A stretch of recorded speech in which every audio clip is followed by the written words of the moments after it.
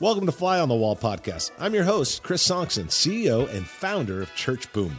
Here you get to sit in on a live coaching session as I coach pastors through the ministry challenges we all face. If you find this podcast helpful, please make sure to like, subscribe, and share.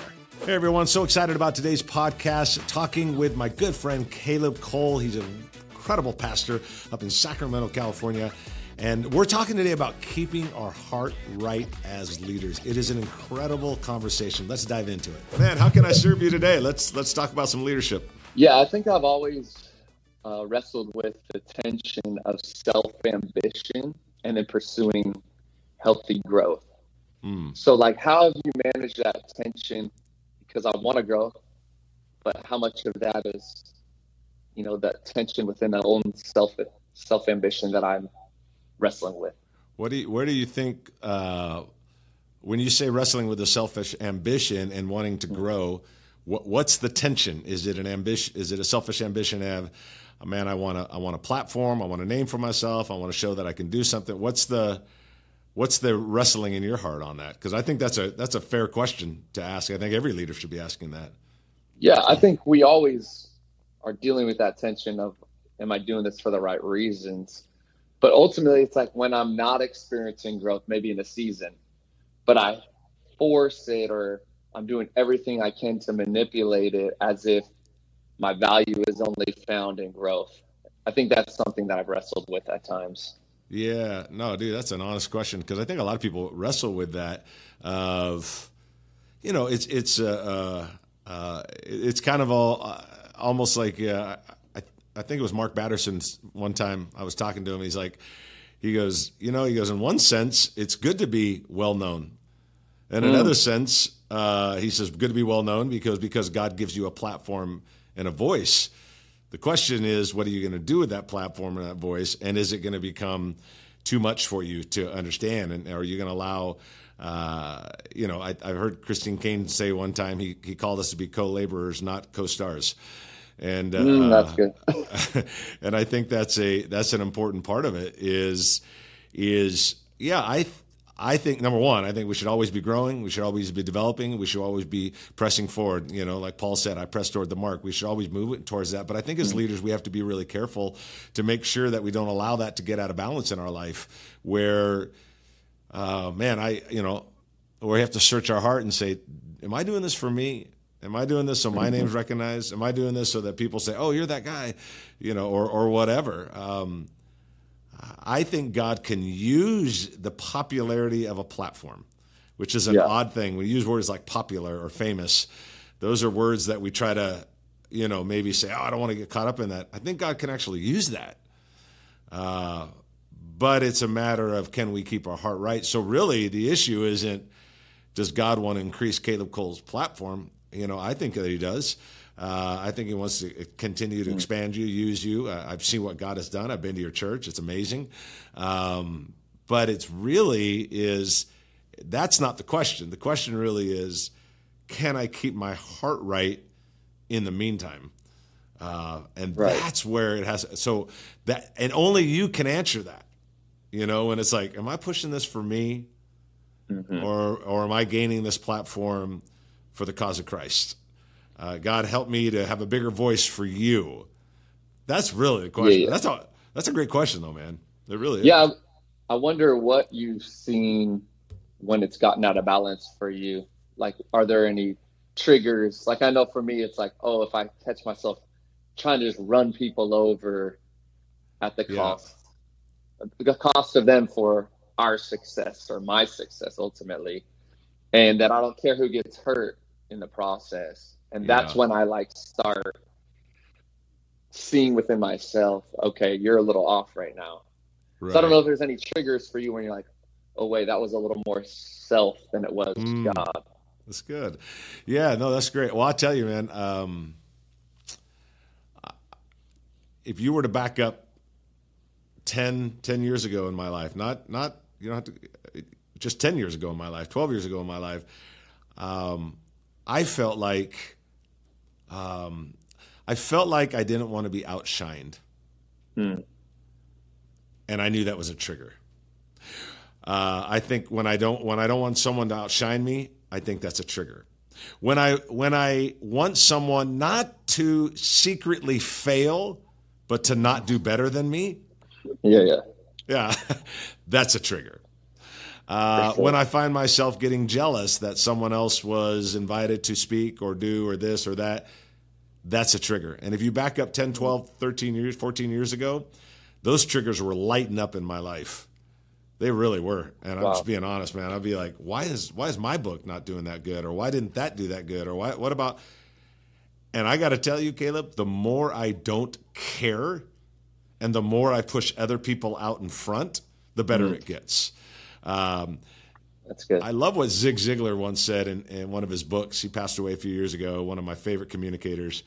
He said, if you help enough other people be successful, you'll never lack it for yourself. Just pushing people out in front. So, one, I think we have to push people out in front. I think that helps. I think that fights against it. Two, I think we've got to celebrate people. I've always learned that it's a lot easier to weep with those who weep than it is to rejoice with those who rejoice. Hey, that's true. Isn't that true? That's oh, so man, true. You're going through a hard time. I'm praying for you. And someone says, hey, dude, my book went #1. Or, hey, I just inherited $8 million. You're like, oh, praise God. That sounds great. And it's so easier to weep with those that weep than rejoice with those who rejoice. And I think you got to watch all of that, be pushing people out in front. But to answer that trigger question, back to that thing is, am I getting jealous? Am I getting insecure? Do I want someone to secretly, maybe not fail, but not be as successful as me? Am I afraid for them to outshine me? Am I afraid that they speak better than me? Man, I think those are triggers. And you can answer that in your heart where it's like, something's wrong here. I'm watching it. Yeah. First of all, I commend you to even want to make sure that that's straightened out in your life, because you're a very talented individual, and I think God's going to do amazing things in your life. You're young, you're talented, you and your wife are incredible people. But yeah, to make sure that's like, man, I'm not going to let my heart get there. But those kind of triggers, jealousy, envy, secretly wanting them to fail or not be successful, outshining, to me, those are triggers. Like, it's happening. I can feel it. I don't like that they're outshining me. I'm a little jealous. I'm a little envious. And I downplay their success to feel better about myself. I think we do that a lot in church. Well, the reason that guy's church is growing is because they're, and it's like, well, really what you're doing is you're downplaying their success to feel better about your lack. And I think that's a dangerous place to be. But I commend you for looking for that, because you never want to allow that to get out of control in your life. Because then all of a sudden you're in front and you're becoming the co-star, not the co-laborer. No, it's good. I think even you giving not just triggers, but even solutions, like you said, push people forward, celebrate them. I think that's something that I've realized I'm not always great at. Like, let me celebrate the people around me and not just mourn with them when they mourn, but also rejoice with those who rejoice. So that's so good. Yeah, good. Well, I would encourage you to do that. And I think what you'll find, Caleb, is it's odd. Maybe it's just the law of sowing and reaping. I don't know. But the more you push people out in front, the more God lifts you up, because I think that he can trust you. Right. He can trust you with that growth or that development or that platform, and he can trust you, and then he'll make it wider. But if he can't trust you, it gets dangerous. But man, it's great. I love that you're bringing it up. I think it's great. Yeah. I just want to be obedient to what I'm called to do and not compare myself to what other people are called to do. Yeah. No, you know what? And that's also a great thing, because I think there's a natural competitiveness in us. Leaders are naturally competitive. Most of us are. I mean, when I take the Strength Finders 2.0 test, competitiveness is always in the top 3. Me too. It's like competitive. But over the years, I've learned that the competition isn't with another church or another leader. The competition is with what's possible for me. That's where the competition has to lie.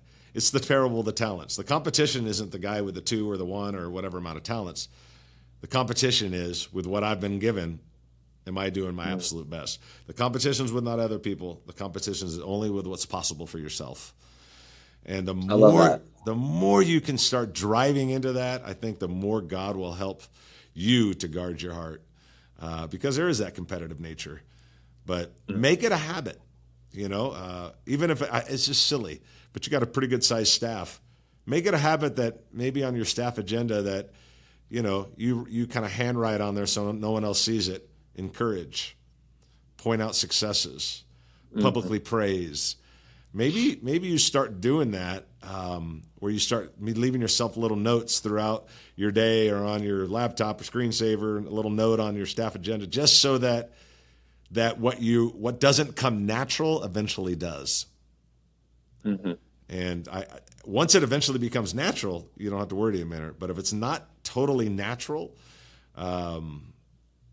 work on it so that it becomes natural. Develop that habit. No. Yeah. That's good. I think as a competitive person, it doesn't come natural because I'm always like, well, what's next anyways? Yeah. We're successful. That was a great thing, a great event. Right. You killed it there, but okay, on to the next thing. Yeah. So rejoicing is something, or celebrating is something that I think definitely I need to apply into our ministry, our life, our church.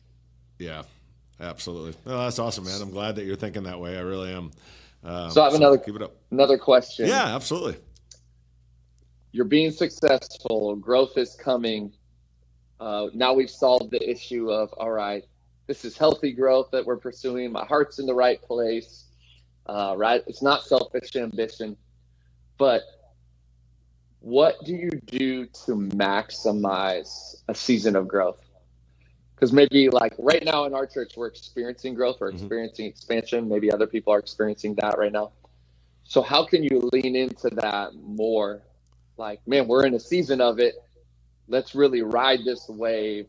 What are some practical things that you would say to a team or a leader that's experiencing growth to just ride it even more? Yeah, absolutely. So really it's about, hey, we're seeing the momentum. How do we sustain the momentum? Right. And I think creating it, part of the creating it, I think bleeds into the sustaining. Creating and sustaining people look at as different. And I think to some degree it is, but to some degree it's not, because what got you there will help to continue to move you along. I think there's two parts of it. I think there's one, there are practical things like you've heard me talk about with your team when we did some coaching with your team, engagement over attendance. That's a practical thing. Choose engagement. That doesn't change at a church of 500 or church of 200 or church of 2,000. It doesn't change. You got to continue to do that. So there are some things that when you were creating momentum, it's going to help you sustain the momentum. However, with that said, I think there's some things that you need to look at and think, those are, I don't want to say timeless, but those don't matter if you're 300 or 3,000. You still got to do that. The other part is that natural thing that it's been around for years, is that bell curve, which I think a lot of us ignore. And the bell curve, just as a refresher, we all kind of know it, but it's the idea that, hey, my ministry's growing or the organization's growing, but as a leader, before it starts to do this, somewhere before the curve, somewhere you've got to realize, okay, I see the curve coming and I can see us reaching a plateau soon, or whatever you want to call it. How do I, as a leader, get ahead of that? And I think that's a unique spot, because you as a leader are walking in and everybody's going, man, we're killing it. Okay, great. Let's keep killing it in these areas, the creating, sustaining. But we also have to grow in this. Well, why do we have to grow in that? Because if we don't, we're gonna experience the bell curve. And I think part of that curve, at least in growth area, comes down to personal development and leadership. Are they developing other leaders, raising up teams, developing leaders? Are they personally developing? Is the structure sustainable to continue to move forward? Because structure does change. It's that idea, and I've shared this with before, you put a round table, whatever, some banquet table, and I stand on it, you stand on it, your wife stands on it, whatever. Person number 4, 5, 6, eventually the table collapses, because the table was only meant and created by its creator It was only created to handle so much weight. You got to change the structure if you want it to handle more weight. It's the same thing with church. Yeah, no doubt. The structure we have can handle 600, 700, 800. I don't know if it can handle 1,200. So that's part of that bell curve where you're starting to think, what do we have to adjust now in order to sustain the future? And that, I think, comes down to you growing as a leader and saying a leader has to see farther than other people see. Because you got to see the bell curve that's coming when no one else sees it and realize what needs to change. So 2 parts of it: creating, sustaining momentum. There are parts that are true at 500, true at 5,000. Doesn't make any difference. Some of that's still true. There are bits of it that I think that you as a leader have to look and say, bell curve. If this doesn't change, we won't sustain the next level. And you have to stay ahead of it. And you're going to have leaders say, why are we making a change? Everything's great. It's because you're saying like, yeah, but the table's going to collapse. The table can only handle so much weight. The table, sorry, go ahead. Go ahead. No, please. So the table being systems, I think that's something that we've been identifying right now. Like, hey, our systems can sustain a little more growth, but it's not going to be able to go to that next level. So I think even talking or hearing you talk about, you have to see as a leader what's coming or where you need to be. What if, and I'm sure there's some leaders that are like, I don't know what it looks like at 1,100. I only know what it looks like at 700, 800. Yeah. Is that where you got to get other voices, other people in your life? I know for me, I've been a little more of an isolated, like just doing my own thing. Yep. Kind of going off my instincts. Yep. And I've been in a season right now where it's like my instincts got me here, but I don't think they can get me to the next level. Right. Which is partly why I've been reaching out to people like you who's been coaching and speaking into us. Yep. But it's like those instincts that are natural leader instincts got me far, but I don't think they can get me to where that next level is. So when you don't know what's next as a leader, and I think there's some people that feel that way. I know I do at times. What do you do? Yeah. Well, I think you somewhat answered it because there's a natural talent that people have. That natural talent will get them to 300, 500, 800. Whatever the number is, it's going to get them to something. Whatever that natural talent is, sometimes it's talents and combined with timing, combined with great location, combined with you didn't even realize it, but you got some good leaders. You didn't even know what you were doing. They're just on your team. But the lid will come. It will come. And that's back to that thing that you and I've talked about. Hey, if you're standing on first and someone, you know someone that knows how to coach and develop and help you that's standing on third, you need their help to how to get there. That's why I've had coaches for over 10 years in my life because I'm like, I don't know what that looks like. I don't know what that, and I constantly get coaching all the time. I have to get coaching because I don't know what that looks like. I don't know what that next chapter looks like. I'm way past, hey, just do it on your own natural talent. I'm way past that. My natural talent ran out years ago. That's gone, buddy. And I think that for all of us, that's what happens. And you have to, I think anybody listening to this has to realize that your personality and your talent will take it to a certain level. But until you gather yourself with the right who's in your life, if you don't gather the right who's, you'll never figure out the how. And you got to get the right who's in your life or you'll never figure out the how. You can to a certain level, but you will hit the lid and then you'll get frustrated going, wait a minute, I got to this many people by myself and why can't I get over that? You're not going to be able to. You're only so good. Everybody is only so good. And then it's like, man, I need some help. You got to have that help. Absolutely. Yeah, I think for me, it's even just getting stuck in the rut of what you know. Yeah. And 100%. Yeah. I have instincts, but also I just get in rhythms, and you get in some rhythms that get you it. Eventually you wear a rut, a path that's just like do the same thing over and over. And that's where the coaching, it's like just got my brain thinking differently. You have got me seeing things from a different perspective. And you have to. You got to get those things around you. It's like, okay, we invented the car. Then it ran on gas. Then it was hybrid, and it would stop at the light and save you a little gas. Then it went electric. there's enough engineers going, I think we can do this differently.